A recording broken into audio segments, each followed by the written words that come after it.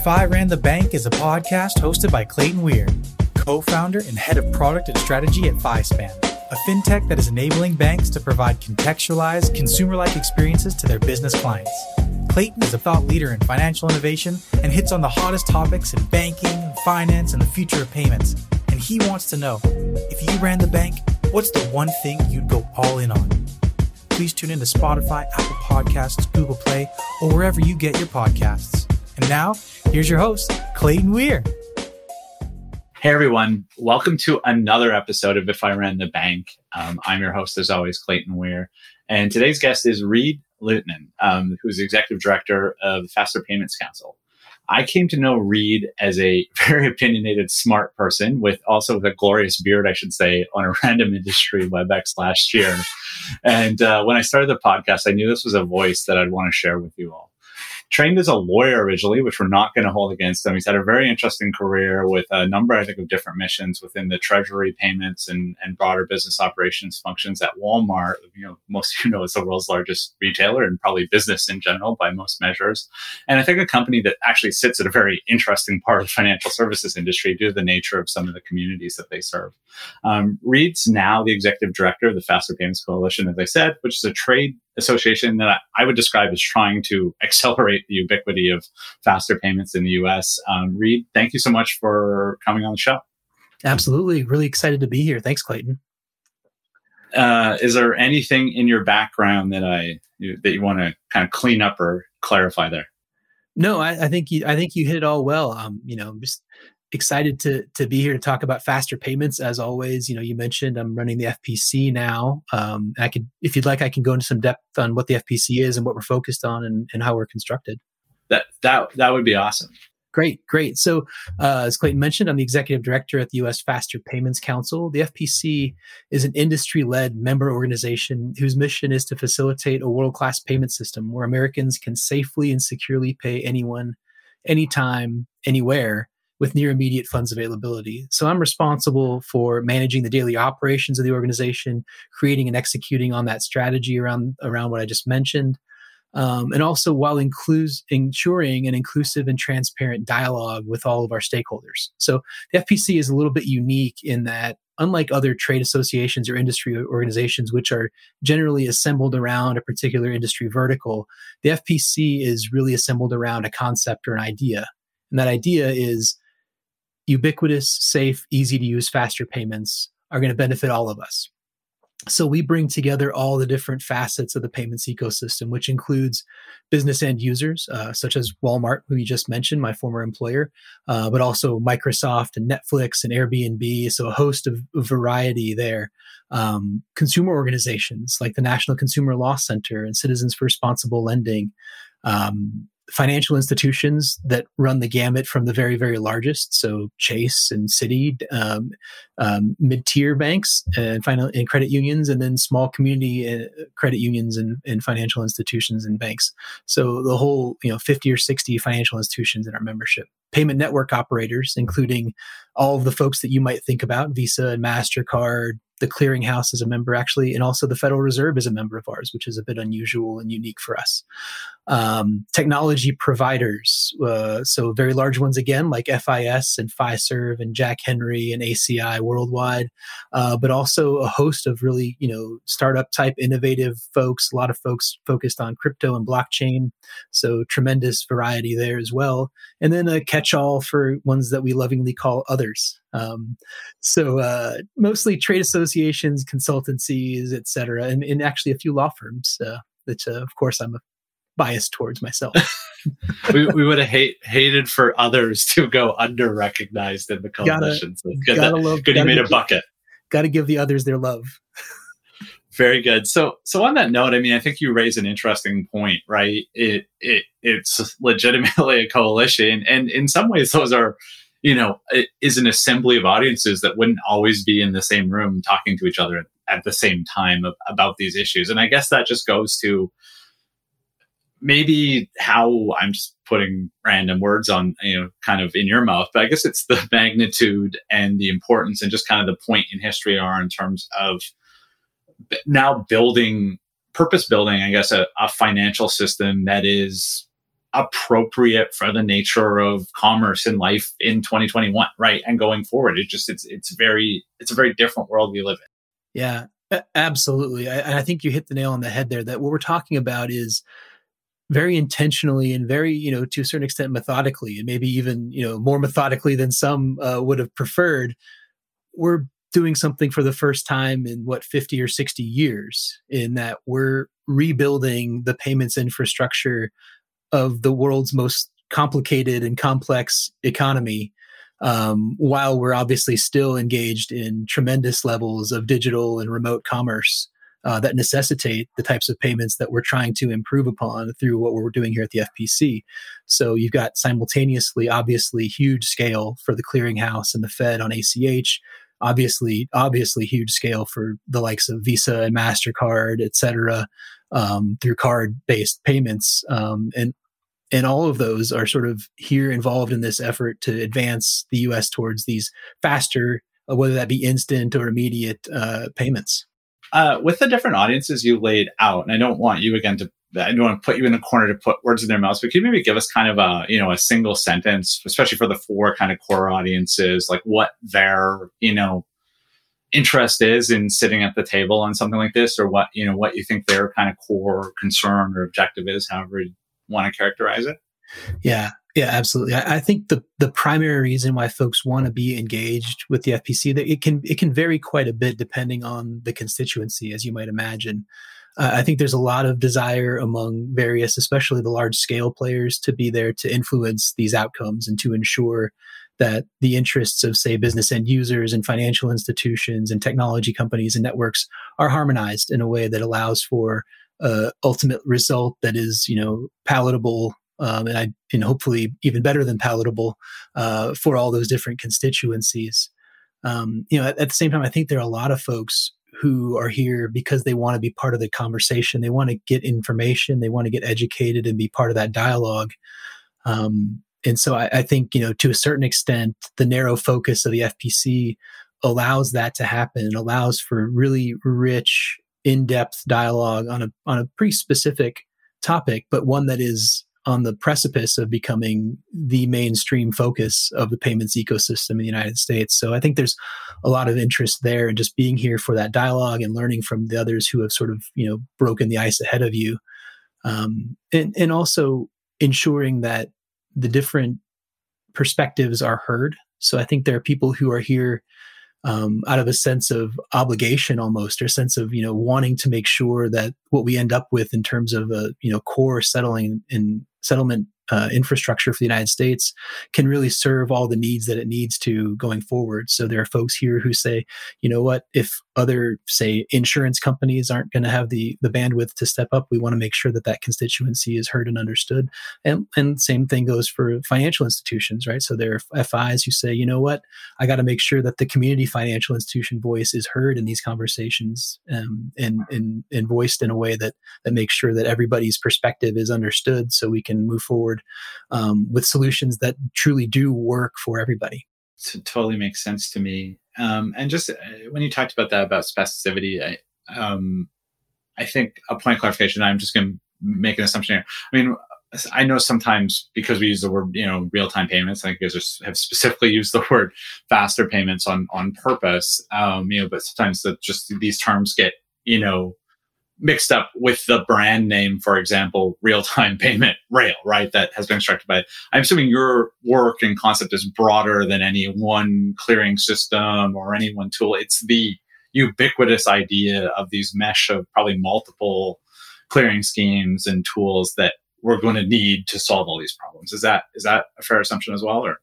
Absolutely, yes. So we have a pretty broad view of what a faster payment is, and it includes what you would think of as real-time payments, or what the International Bank of Settlement has defined as fast payments. So true RTGS, clearinghouse RTP style payments. So the RTP being one of those, and FedNow being the other one that's coming on the horizon. But then also sort of zooming out and saying, well, really there's this other category called immediate payments. And so that involves real-time messaging that allows the sender and receiver to know that, hey, this has happened. It's a done deal. The funds have moved from one account to the other, at least in the messaging layer. And now settlement might be later that day or the next day even. But, and then, honestly, we actually even include same day ACH in a lot of what we talk about, because there's a lot of value in even speeding up ACH to be same day. So, very big umbrella approach for sure. Yeah, and I thought the wording, if I saw somewhere on your website in the mission, it even references just like, talk about that, about things just settling faster or funds becoming good faster. I mean, some of that is entirely more about business process and informational interaction probably than it is than the laws of physics on the actual payment clearing system itself necessarily, right?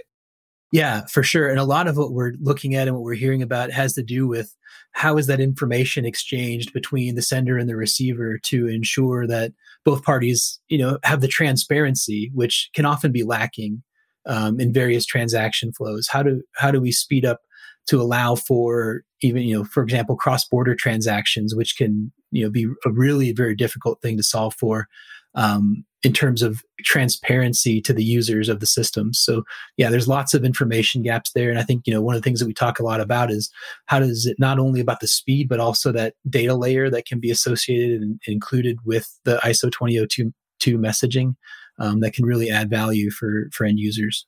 I think as any good, sort of advocacy type professional, you gave me your boilerplate on the mission of FPC, but could you maybe espouse on that, maybe in more human terms or kind of more real world scenarios? Like, what does success look like for you guys, right? If we start to play this forward 5 and 10 years and it's, now time to disband the Faster Payments Council, right? The world is sufficient. Like, what would that look like? What would that mean for people and businesses and banks? Can you maybe walk us through that? Yeah, sure. Well, I don't foresee a time when we won't need FPC. Hopefully, I've got enough foresight to evolve our mission to avoid running myself out of a job. But you know what? If that happens, so be it. So absolutely. So I think first off, we talk about ubiquity a lot, and that's maybe not a word that everybody uses every day. But what we're thinking about is how can we make it so that it's possible for every demand deposit account in the United States to reach every other DDA in a way that allows for immediate or instant transacting. So that's in doing so, that's sort of like the foundational layer. But then how do we also, I talked about safety. So doing that in a way that ensures that you're not compromising the structural integrity of the payment system, that you're not creating risks that are unnecessary or unwarranted, that you're not opening people up to loss, and that you're educating people and ensuring that people understand, to the extent these payments are different than maybe other electronic payments that they've done in the past, how are they different? Why are they different? And what are the implications of those differences for them in terms of liabilities? And then also, like I mentioned, ease of use, right? So I think to a large extent, the first thing, ubiquity is, it's sort of flippant to say it's easy, but compared to ease of use, I think the major networks would tell you that the more difficult thing about building a network and scaling it and getting it to be used by millions and millions of people is figuring out what are those experiential layers like. How do you make it easy for a business to pay another business? How do you make it easy for a consumer to pay another consumer or to pay a business? How do you make those transaction flows simple and quick and easy? Frankly, make the experience for the customer as quick and easy as the underlying payment really ends up being with these systems. No, I think that makes sense on both of those, and I think they kind of beg a million other questions, but on the sort of also, I find it hilarious that you effectively defined ubiquity as a word that itself was non-ubiquitous, which was a point of pendantry that we've now entered into the record. But in terms of DDA coverage, right, or the number of bank accounts in the United States that have access to this, the last time I heard, and this may have been over a year ago, was somewhere around, I thought, half that could maybe receive a payment. Is that sort of changed, or what's the state of that? And maybe if you have the kind of send number, it'd be great just to context that for people. Yeah, it has changed considerably. So the percentage of DDAs that are connected to RTP, the clearinghouse's real-time payments network, is now over 70%. So they've grown quite a bit in the last 6 to 8 months in terms of their connection for receive.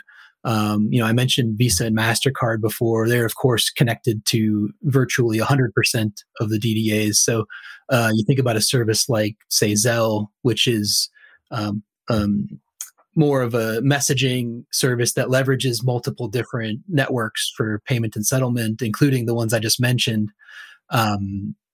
They are able to reach essentially 100% of accounts as well through the various relationships they have. So there's a lot of activity happening in this space for sure, and a lot of growth. The clearinghouse tells us that each month they're seeing millions of transactions for billions of dollars through the RTP network, for example. Wow, which is really interesting. And I mean, it just seems to be, it's one of these things where it's kind of a slow compounding on it. Some interesting announcements around the transaction limits on same day ACH recently, which fundamentally change its usability in a lot of B2B contexts and things like that. I assume probably that'll trickle down to RTP limit size eventually, as it kind of has historically. So no, those are kind of interesting data points. And in terms of that, like in terms of where we are in that overall journey between now and the world you want to live in, like are you kind of happy with the state of progress? Do you think it's fast enough? Do you know? Can you maybe just add some color to that? Yeah. I think it's easy to say that we're not happy with the progress we've made, right? The group of industry colleagues that I worked with through the Fed's governance formation team set the date as 2020 that we were going to reach ubiquitous instant payments. And obviously we didn't make that goal, right? So it's already 2021 and we're at, what did I just say, 70% for receive. So we're behind where we thought we would be 3 or 4 years ago. That being said, I don't think anybody could have known how hard and how complex and how complicated, which this was going to be. There's a lot to this. And I think we all understood some of the ramifications about the speed and how that can be more complicated for financial institutions. But I think some of the other things that we didn't really realize or maybe take into account were the complexity associated with going from banking hours for transaction processing, 8 hours, 9 hours a day for 5 days a week, to 24/7, 365 transaction processing, and the implications of that throughout the payments ecosystem were, that's a difficult endeavor to say the least. So I think there's complications there, and obviously not that we were going to make it in 2020, but for the COVID-19 pandemic. But I think that is the case in point of there are just lots of competing interests in a lot of different things that financial institutions and corporates and technology companies can be focused on. And it has to be that there's a reason for them to focus on this. And I think we're starting to get there now. But that's got to be, in light of lots of different other things that are hitting the CEO's, inbox at a bank. So there's a lot of work still to do. On that note, and I totally agree, right? There's tons of distractions. And I mean, it strikes me as no matter how philosophically aligned you are to this and how much I believe, and I want to come back to this, kind of the ease of use or the experiential layers that are going to be built around this, because I think that's fascinating. But you can believe in all that, and it can still be very hard to get, I think, the right investments and projects and funding on this stuff authorized if you're sitting in a financial institution or wherever it might be, right? And so what's your kind of Coles notes there, like in terms of like how do you build a case? How do you get more bodies, more dollars into this if you are an FI? And I don't think that probably applies to the top 4 or 5 or 10 institutions in the US, but I think as you go down into the kind of messy middle, it gets harder and harder and harder, up to the point where you're eventually just kind of waiting for FIS and Fiserv and Jack Henry to solve this for you. But curious if you have any thoughts. Yeah, I think primarily there's a couple things to talk about there. One is a good friend of mine who is clearly biased. He works for the clearinghouse, told me that there are no fast followers here. So I think talking about how, you're either a follower or you're a leader. And there's a lot to be said for being a leader in this space and being out in front of this and having all the learnings that comes with implementing early and investing in this space early, when you know that at the end of the day, this is going to be the way that people transact in the future. The other thing that we talk a fair amount about is there are some very real threats to financial institutions that continue to emerge in the fintech space. Pretty much every day or every week you read about somebody else who's entering this space and trying to serve the very same customers that are served today by financial institutions. And a lot of what they're talking about is how they make payments easier and more intuitive and simpler for customers. You think about all the different apps we have on our phones to solve something that I think banks are very well situated to solve for their customers. In a way that keeps that bank brand front and center, as opposed to the brand of a fintech that doesn't create a deeper relationship between the bank and the customer. So I think there's lots of reasons to be engaged and involved here that go to kind of the core of what it means to be a bank, which is ensuring that people want to engage with you for their financial operations and their financial lives. And so it sounds like on that note, I mean, to now kind of maybe put that in context back with your point about, the kind of ease of use and the ubiquity of really nice experiences around this. And for sure, I think the most obvious one is in sort of peer-to-peer. And we've seen a preview into it with Zelle and with, I can't think of what the PayPal real-time peer-to-peer product is right now, but we don't have it in Canada. But those were that. But I think there's going to be like just an absolute explosion of all kinds of use cases. I think lots of very vertical specific and niche things, whether it's in payroll, whether it's in the way businesses transact with each other. Certainly you see it in the way, insurance companies or, high frequency kind of, small volume payment to consumer type entities like that are going to do you think that the banks are going to create the majority of those experiences, or do you think it's going to be non-bank entities, or do you think it's just going to be a mix? And curious your thoughts on that. Yeah. I'm going to take the punt answer here, that it's going to be a mix.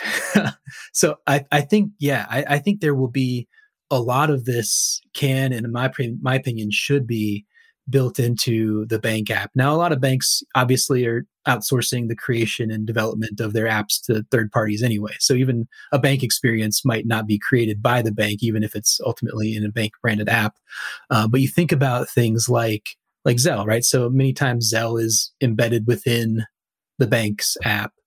You think about even broader than that, though.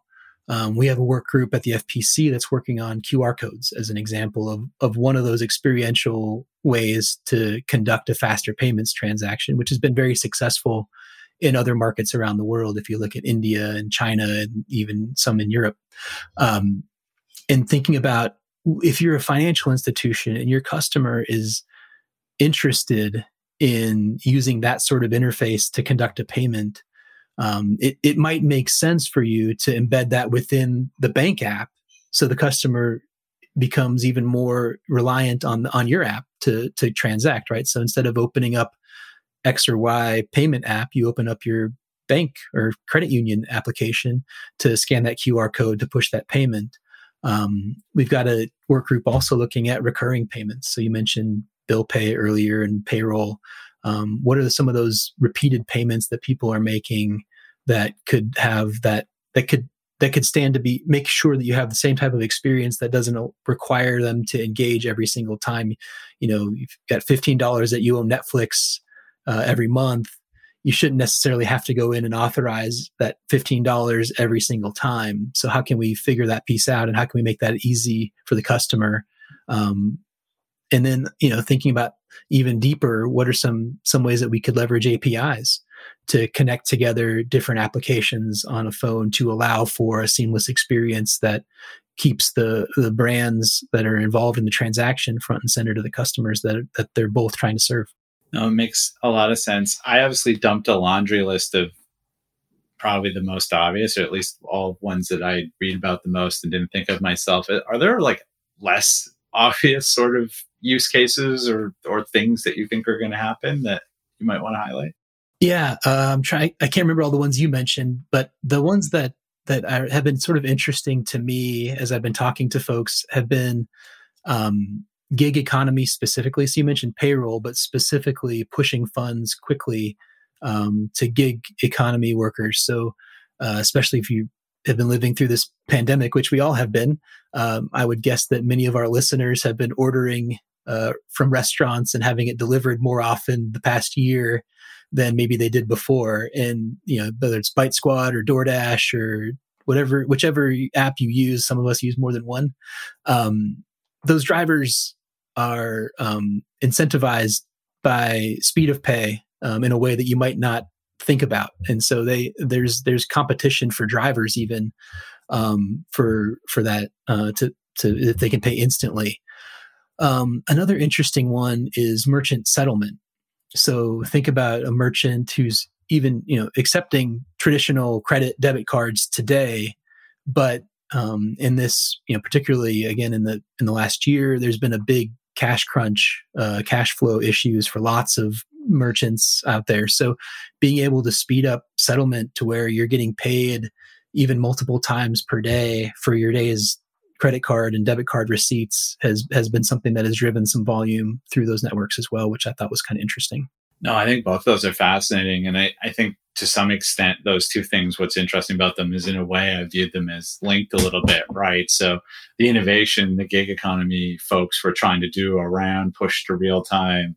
If you're going to pay per ride, you kind of need to get paid per ride, right? Not 3 days after they swipe Reed's credit card or for the food order. And so it kind of put pressure kind of up through the value chain that, I don't know, and I don't know if anybody knows, but it strikes me as the settlement time on like retail merchant processing accounts must have lost days of kind of over the past couple of years, right? As there's been pressure on it, kind of, there was some of those situations where like a week later, right, you got your cash in bank from your merchant processor, and it's now it's kind of on a journey to real time. It feels like. Yeah. I as somebody, you mentioned I was at Walmart for 15 years. I can tell you that the speed of settlement is very important, especially for very large scale retail, right? So being able to get those funds, at least the next day, if not the same day, is a big deal.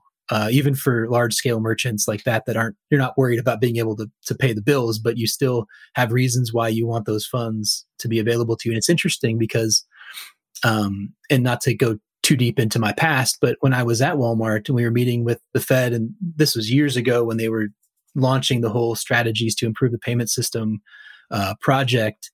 And I told them exactly what you just said, which is you can't only speed up one flow of payments, right? You can't say merchants, now you can pay faster to your suppliers without saying that you're also going to speed up the inflow of funds, because for most businesses, I think this is sort of B School 101, like your P&L is great, and if you're showing you got a bunch of receivables, that's great, but really you need cash flow. Otherwise, you run out of cash and you can't pay your bills and you're out of business, whether you have receivables or not. It totally makes sense. While we're on it, and I could probably spend all day on it because it's obviously such an interesting organization, right? But one thing that strikes me as a neat parallel between Walmart and what we're talking about is the B2B aspects of faster payments are really about the integration of context, right? So the exchange of things like POs and, invoices and rich structured data so I can match cash and authorize payments more quickly and reduce admin costs.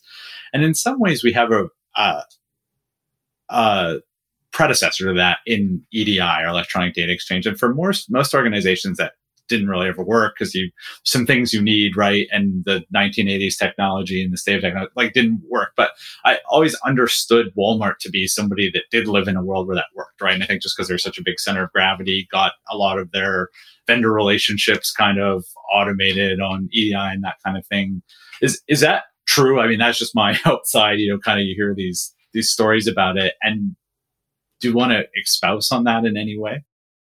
What I would say is kind of steering away from the inner workings of Walmart and talking more about it is absolutely a critical value of these new payment systems that you're able to have almost conversational payments where the context is right there with the payment in a way that I don't believe has been the case in the past. So having the ability to automate even further your reconciliation processes, having the ability, say you're an insurance company, having the ability to tie together the claim with the payment, with the account, with the customer in a way that ties that all together and makes it all very transparent to everybody involved, what's going on and why the payment has arrived. It's sort of funny to say, and I think anybody who's been in any sort of business knows that receiving a payment and not knowing what it's for is almost as bad as not receiving it at all. And in some cases worse, right? Because now you're having to spend a bunch of effort to track down why did this money arrive in my account? Who did it come from? And what is it sort of offsetting in terms of my receivables? That being automated in a way that is sort of inherent to a payment system can really revolutionize a lot and create a lot of efficiency in the back office. I was at an AFP conference once, and it was some treasurer got up.